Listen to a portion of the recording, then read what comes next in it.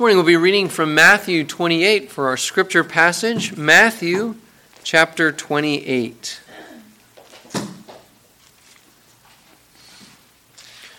Our sermon this morning will be looking at the calling of the apostles. And here in Matthew 28 we see Jesus commissioning them to bring the gospel to the ends of the earth.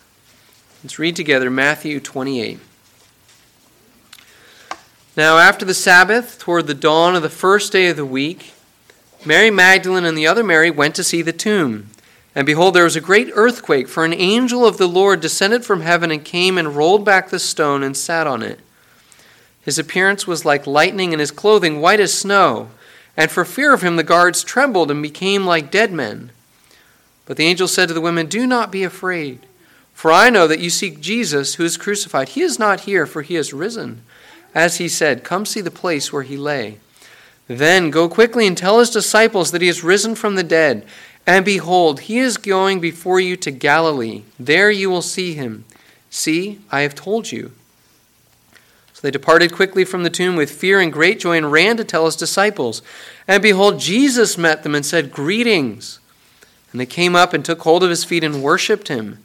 Then Jesus said to them, "Do not be afraid. Go and tell my brothers to go to Galilee, and there they will see me." While they were going, behold, some of the guard went into the city and told the chief priests all that had taken place. And when they had assembled with the elders and taken counsel, they gave a sufficient sum of money to the soldiers and said, "Tell people, his disciples came by night and stole him away while we were asleep. And if this comes to the governor's ears, we will satisfy him and keep you out of trouble." So they took the money and did as they were directed. And this story has been spread among the Jews to this day. Now the 11 disciples went to Galilee, to the mountain to which Jesus had directed them. And when they saw him, they worshipped him, but some doubted. And Jesus came and said to them, "All authority in heaven and on earth has been given to me.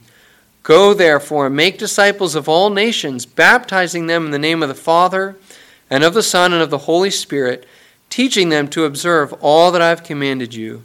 And behold, I am with you always to the end of the age." Amen.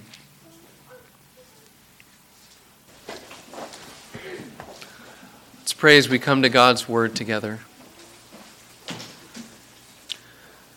Lord, we pray as we open up the word together that we would hear your voice calling us, that we would see your work for us, and that you, through your Spirit, would do these things now. Each one of us needs to be changed. Each one of us needs to grow.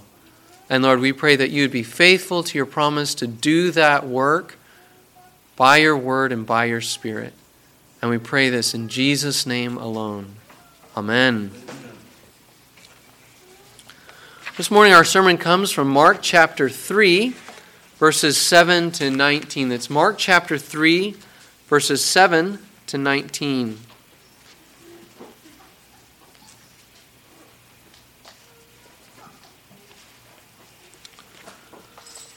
Let's read this section of God's word together now. Jesus withdrew with his disciples to the sea, and a great crowd followed from Galilee and Judea and Jerusalem and Idumea and from beyond the Jordan and from around Tyre and Sidon. When the great crowd heard all that he was doing, they came to him. And he told his disciples to have a boat ready for him because of the crowd, lest they crush him. For he had healed many, so that all who had diseases pressed around him to touch him. And whenever the unclean spirits saw him, they fell down before him and cried out, "You are the Son of God." And he strictly ordered them not to make him known. And he went up on the mountain and called to him those whom he desired, and they came to him. And he appointed 12, whom he also named apostles, so that they might be with him, and he might send them out to preach and have authority to cast out demons.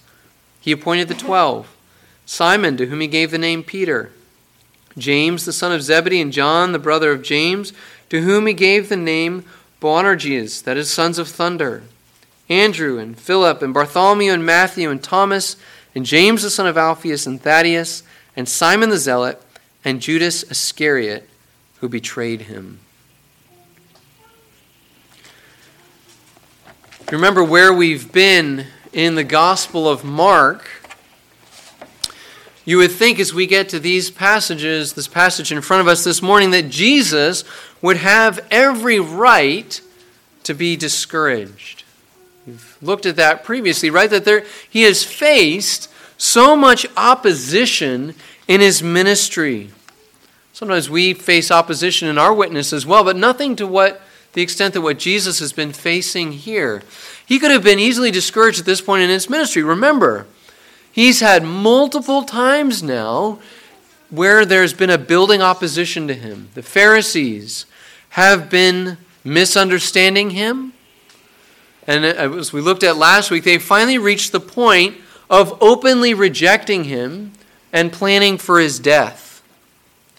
But in the face of that opposition, which Jesus knows full well, Jesus continues his mission. He continues to save his people. That's what he's doing. And we see in our passage this morning, Jesus advancing that very same mission in what might seem like an unexpected way by choosing men to serve him. It leads us to our main point this morning. Jesus advances his mission by appointing the apostles to share in his ministry. Jesus is at work. He hasn't given up, and he is now advancing his mission by appointing the apostles to share in his ministry. This is good news for us this morning.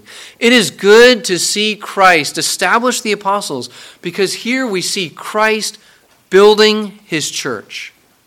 Christ is laying the foundation stones of his church in this passage. And today, we benefit from and participate in that work of Christ. So as we see Christ advancing his mission, building his church, we'll see it in 3 points. See first, Jesus ministers to the people in verses 7 to 12. See then that Jesus appoints the apostles in verses 13 to 19. And finally, we'll see that Jesus reveals the purpose of his mission also in verses 13 to 19. So first, Jesus ministers to the people, verses 7 to 12. These verses here are a progress report about Jesus' ministry. Right? We just saw the series of stories about the opposition to Jesus because Jesus was revealing the grace and the goodness of God.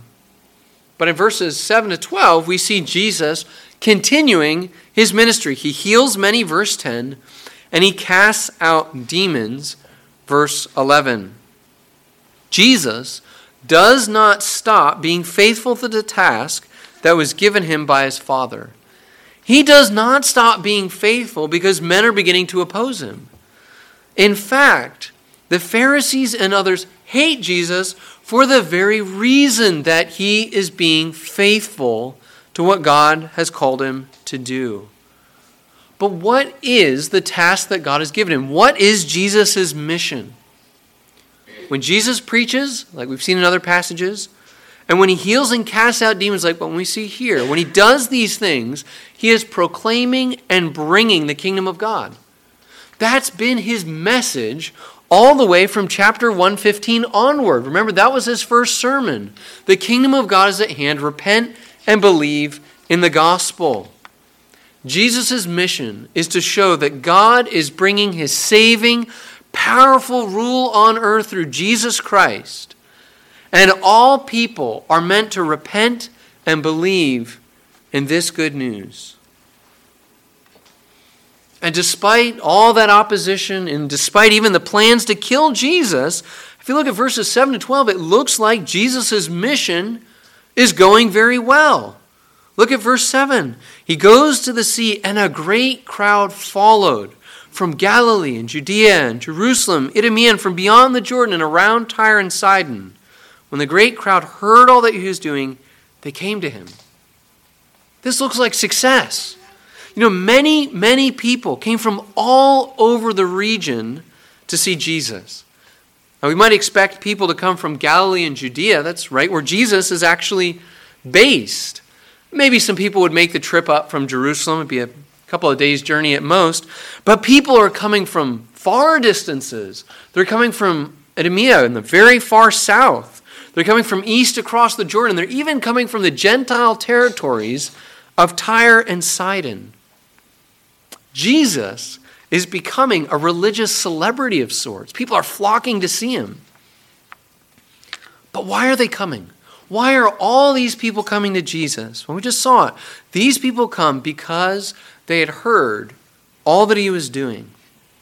They heard what he's doing, and they know that they need what he can give them. They come because they need healing. Verse 10, all who had diseases pressed around him to touch him, and he healed them. They come because they need a demon to be cast out. Verse 11, whenever the unclean spirits saw him, they fell down before him and cried out, "You are the Son of God." Each one of these people who makes this journey to see Jesus knows that they need Jesus' power, and they know that he will act for them. But do they know that they actually need Jesus, not just his power? The reason I ask that question is because Jesus' success here isn't as good as it seems. Notice verses 9 to 10. It feels like a little detail. Jesus has to have an escape route ready, a boat waiting for him in the lake. Why? Because of the crowd that has come to see him, lest they crush him. Right? They're pressing in so hard to get to Jesus, to be healed by him, that they are in danger of trampling him to death. That sounds like a crowd that is desperate. And I don't want to downplay their needs. These are people who are struggling and suffering even lifelong diseases. But they are in danger of killing their Savior. Right? If they realized that Jesus was more than just a healer, that he was more than just a prophet, if they realized that Jesus was a Savior, and if they wanted more from him than just healing, this is not what they would be doing. They would be sitting at his feet, listening to the words of life coming from his mouth and receiving his care. So the crowds don't seem to be responding to Jesus actually in the right way. What about the unclean spirits? They're here too. Jesus is showing his power again. He's defeating Satan and his demons as he casts out these unclean spirits. And these unclean spirits make a true confession, right? They say, "You are the Son of God." But they do not and cannot serve Jesus. At the end of this section here, as we end in verse 12, we see that the Pharisees hate Jesus, the crowds misunderstand Jesus, and the demons know Jesus and oppose him. This is not people repenting and believing in the good news. When you look at it that way, this doesn't sound then like a very successful ministry. What is Jesus going to do?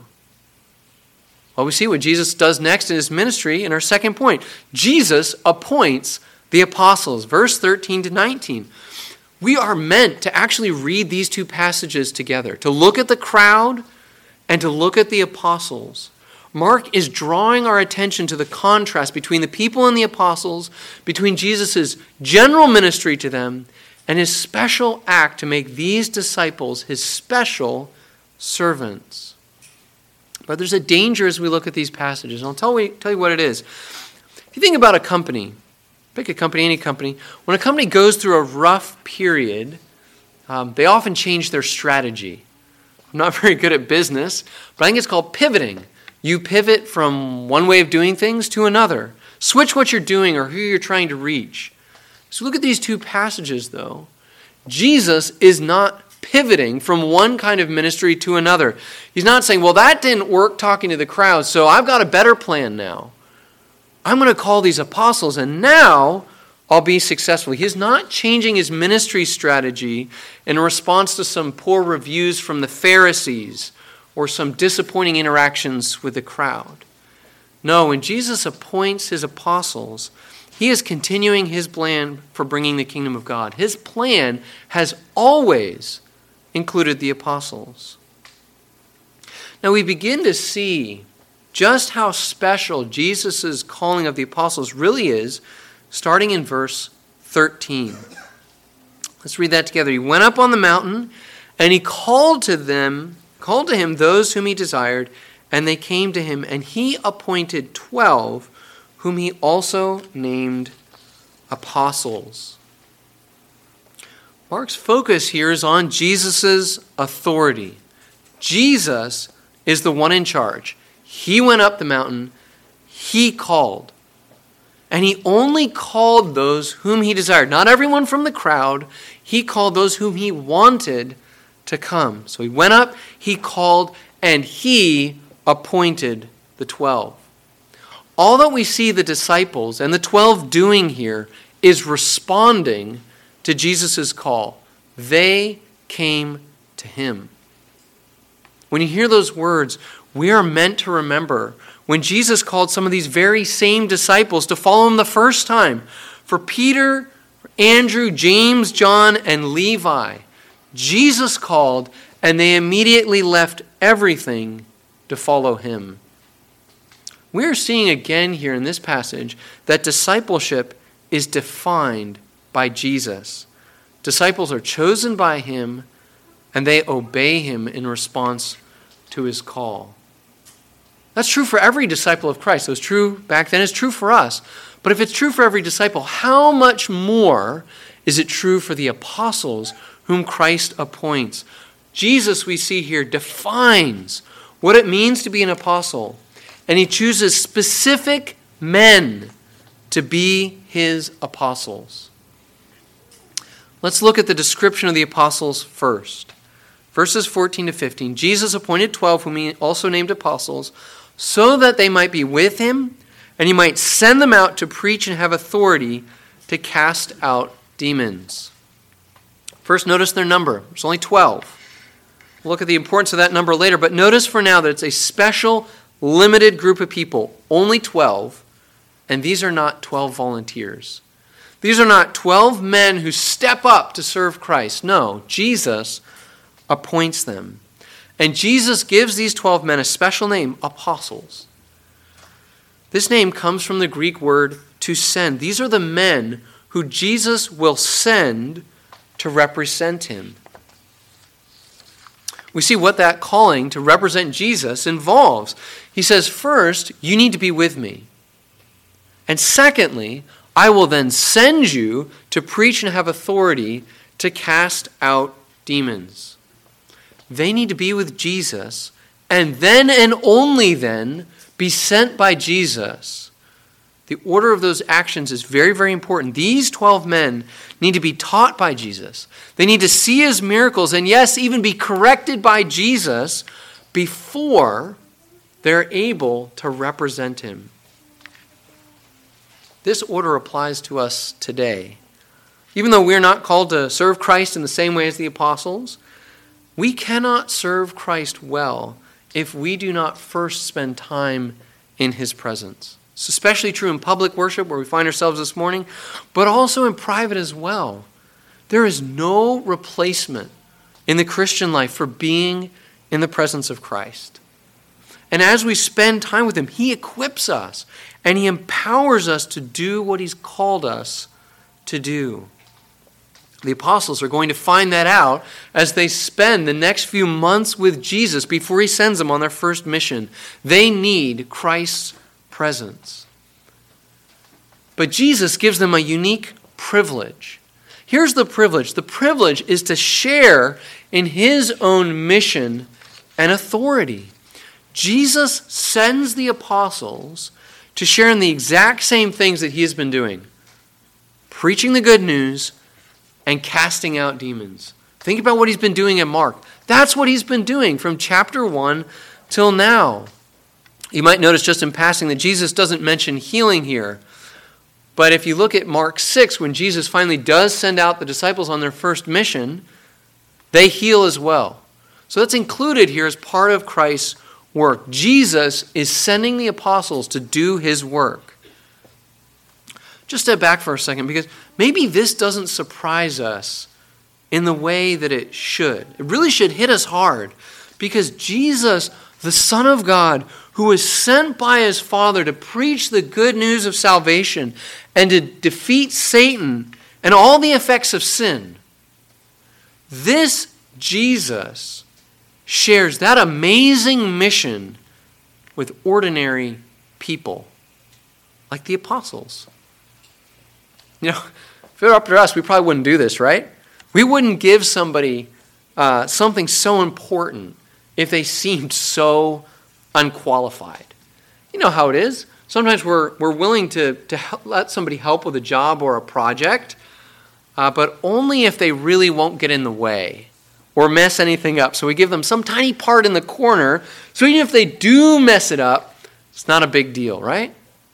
That's not Jesus. That is not how Jesus works. You know, of course, the apostles are not bringing salvation. That's something only Jesus can do. But Jesus sends these men out to do the exact same work he is doing. They are now part of declaring and bringing the kingdom of God. And the reason they can do that is because he sends them out with his own authority. They are preaching in his name, and they are casting out demons by his authority. This is way more than just kind of giving them a badge that says they represent Jesus. And now they show it to people and they say, now you got to listen to me. I'm the person sent by Jesus. No. When Jesus gives authority here, Jesus is sharing the authority that the Father has given to him with them to do this work. This is an amazing thing, to act with the authority of Christ. That shows us, though, the apostles are not qualified in and of themselves. There is nothing that they have by themselves that qualifies them to be Jesus' apostles and do his work. They need everything from Jesus. They need him to choose them. They need him to prepare them. And they need his own authority to do his work. So Jesus defines what it means to be his apostles. But he also chooses a very distinct group of men. Who are these men? Well, we see the list again in verses 16 to 19. We see Simon, James, John, Andrew, Philip, Bartholomew, Matthew, Thomas, James, Thaddeus, Simon, and Judas Iscariot. These are the 12. Everything in this list also shows Jesus' authority in calling these men. Jesus purposely appoints 12 very different men to be his apostles. It's true they're all Jews, but that's about the only thing that they share in common. Right? We see a different background. Simon, Andrew, James, and John, they're all fishermen. Matthew, he's a tax collector. I remember Matthew is another name for Levi in Mark 2. We just actually met him a couple of weeks ago. So there's a difference in background. We see a difference in political views too. There's Simon the Zealot. Zealots are known for their hatred of Rome. And who's walking beside him down the road now? Matthew, the tax collector, the one who served Rome. There's also a difference in their religious background. Again, most of these men were devout Jews, not Matthew.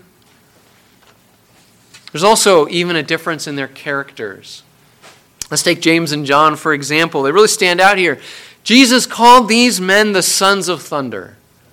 It's probably not a nickname that you really want. We see them live up to their nickname in the Gospel of Luke. Remember, Luke chapter 9, a Samaritan village rejects Jesus, and it's James and John who come up with a plan. They ask Jesus, is it okay if we tell fire from heaven to come down and consume them?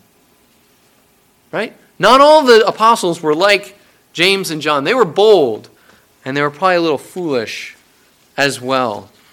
These are the apostles that Jesus chooses. 12 very different men. The only thing that they really truly at rock bottom had in common was Jesus. They had Jesus and his powerful, authoritative call to be his apostles. And Jesus had a sovereign purpose for calling each one of those very different men and equipping them, training them as individuals and as a group to be his apostles. He even had a sovereign purpose for choosing Judas Iscariot. We see a hint of it here. Mark says that Judas Iscariot is the apostle who betrayed Jesus. Do you realize that Jesus chose Judas out of all those other possible disciples he could have chosen? He chose Judas knowing the entire time that Judas would betray him and cause his death. I mean, it's completely astonishing that Jesus would choose any of his apostles, but especially that Jesus would choose Judas. Jesus chooses all of them and Judas because he has a plan. He has a plan that he is going to execute through these 12 men now and into the future. And that's really what we see third and finally, that by choosing the apostles, Jesus reveals the purpose of his mission. We see in Jesus choosing the apostles, Jesus establishing his church. These 12 men are the foundation stones of the church. We've seen that Jesus brings the kingdom of God. He brings salvation. And in Mark, we've seen just how broad that is in one sense. He is redeeming all of creation. But now in Mark 3, we see a much narrower focus that Jesus' work in bringing the kingdom of God and bringing salvation is for his people. As he appoints these apostles, he is reminding us, I am working for my people. Christ saves the people to be his people. That is us. That is the church. And how do the apostles then, and the calling of the apostles, how do they teach us about Christ's work of saving and uniting a people, his church? Think first about the context of this passage. Remember what I said? We have to read this in context. Jesus is at work to call a people to himself in the face of unbelief and rejection. The apostles, their faith and their work stands in stark contrast to the other people. We see Christ gathering believers, and we see Christ building a body. Because these apostles are a group. These are not just isolated individuals saved by Christ. Already we see God's people are one group. And the apostles are called and appointed by Christ to lead all of his people, to lead all of his church. We'll see this much more clearly through the rest of the New Testament, but already in our passage we begin to see that. Because Christ gives them unique authority that he did not give to any of the other disciples. And that authority to preach and to cast out demons on his behalf was to further Christ's mission, to do his work, to save the people for himself. You could say it this way. We see Christ giving these men a unique authority now to do this little aspect of his work. That's actually the exact same authority that Christ continues to give the apostles through the entire age of the work to do his building of the church. Look at what Christ does later. Christ gives these same men, minus Judas, he gives them the Great Commission in Matthew 28. Not because they're going to do all that work by themselves, but because they lead Christ's church forward. The apostles continue to speak and act with unique authority because they were chosen by Christ. They were present with Christ, and they were witnesses to his resurrection. Think about the book of Acts, or look at Peter's sermons or Paul's letters. The apostles have a unique role to lead Christ's church. And they're doing all of these things. Let me just underscore that. They are doing all these things for Christ and for his people. The apostles here are really the first fruits of the church. The foundation, the first fruits, the leaders of his church. Now we can see just how great Jesus' vision is for his people by noticing one simple fact. Jesus chose 12 apostles.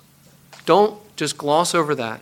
That's a significant number because by doing this, Jesus is pointing us back to the Old Testament, to the 12 tribes of Israel who are descended from the 12 sons of Jacob. By calling 12 disciples, Jesus is claiming that he is doing something very similar through these men. He is establishing his people. Think about how great Israel became. Jesus is promising more. The apostles will be the foundation of a large number of people. Remember the promise to Abraham? Your descendants, the ones that are being promised now, to the ends of the earth as great as the sand on the seashore. We are seeing that happening in these apostles. And even as I say that, we need to be careful because Christ isn't starting over. We don't want to say 12 tribes of Israel, 12 apostles, completely new. No, Jesus is not leaving one group to start another. You may know people, I do too, some of our Christian brothers and sisters who see Christ's people in the Old Testament, New Testament as two different groups. Right? There are many reasons why that view doesn't fit with the Bible. We see one covenant, for instance, all the way through, the same God who doesn't change. But I just want to bring it back to this passage here. Jesus is not doing something completely new. Instead, Christ's mission in one sense is what he's always been doing, to save and shape a people for himself. But he brings that mission to a greater fullness to his people in the New Testament. See, we greater fullness to the church. We see Jews and Gentiles. Think about Ephesians. And we have a greater fullness of the Spirit. We have Pentecost and on.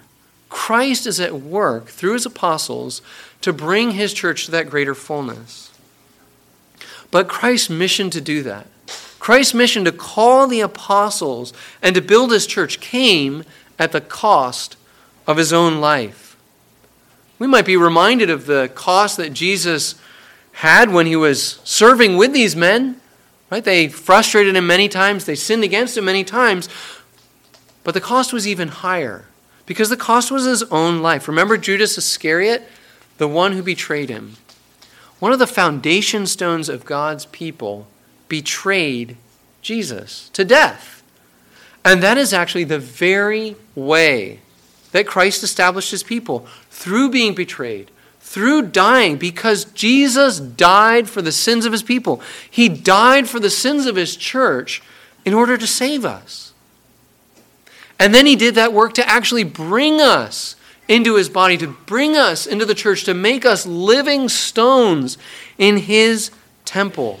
That is an act of great sacrificial love by Jesus. Remember what Paul says in Ephesians 5? Christ loved the church and gave himself up for her.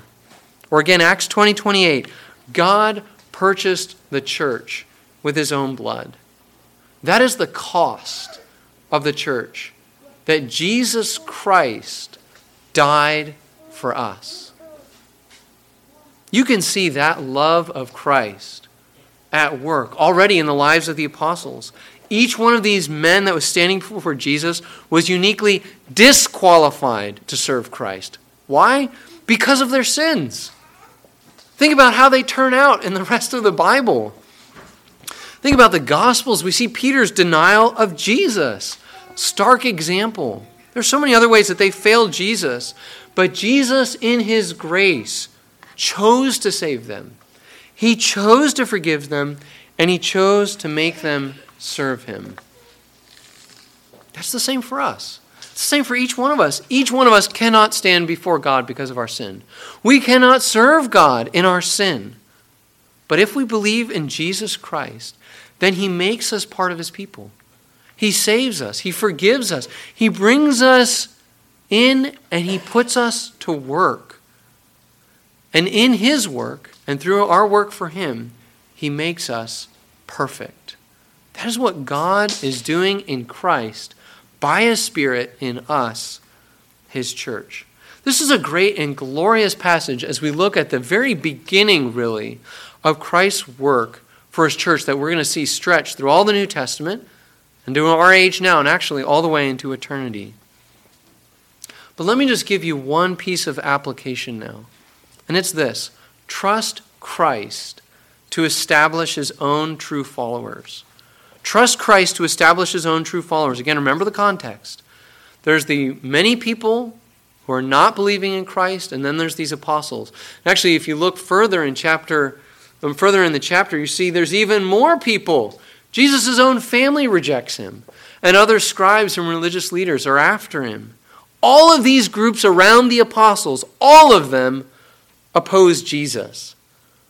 But here, right in the middle, this passage is like a ray of light because it's reminding us that it is Christ who builds his church. Christ raises up his apostles in the face of his opponents. And what Christ did at the beginning of his church is what Christ still does today. Not to raise apostles, no, but to bring true followers and to give us godly leaders. We can trust in Christ to continue the work today, to choose, to save, and to strengthen those he wants for his work. That principle applies today Think about what he's been doing in our church here. Christ has brought his chosen people to salvation. You are a testimony to that. And Christ will continue to bring his chosen people to salvation right here at PRPC.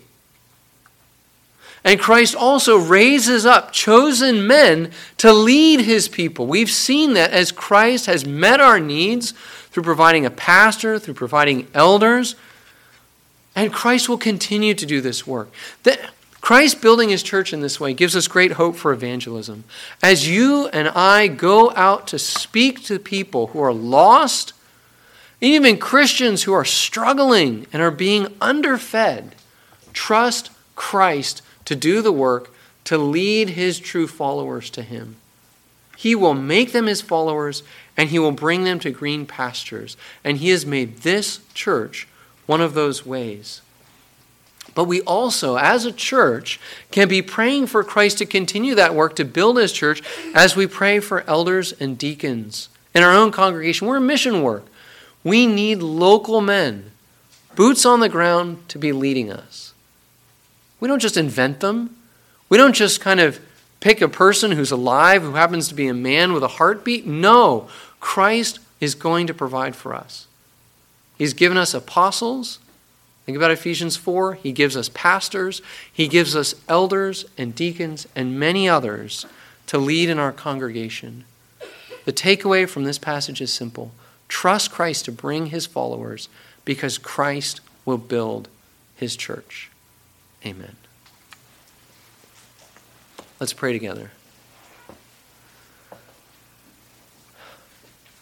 Lord, these are glorious truths that you brought these apostles to saving faith and to an amazing place of service in your kingdom. And Lord, you are still at work doing some of those same things in our church. Lord, we pray that we would be thankful for what you have done in laying the foundation of the church through the apostles, even laying the foundation of PRPC all those many years ago. And Lord, now we pray that you would be faithful to what you have promised to do in your church, to build us, to bring those stones, to be made into living stones by your Spirit, to join with us in worship. And Lord, to bring us those under-shepherds that we need to lead us forward in your work. Lord, we pray that we would not lose heart, but that we would have great faith as we see you answering, as we trust you to do more for us and actually for all of your church around the world.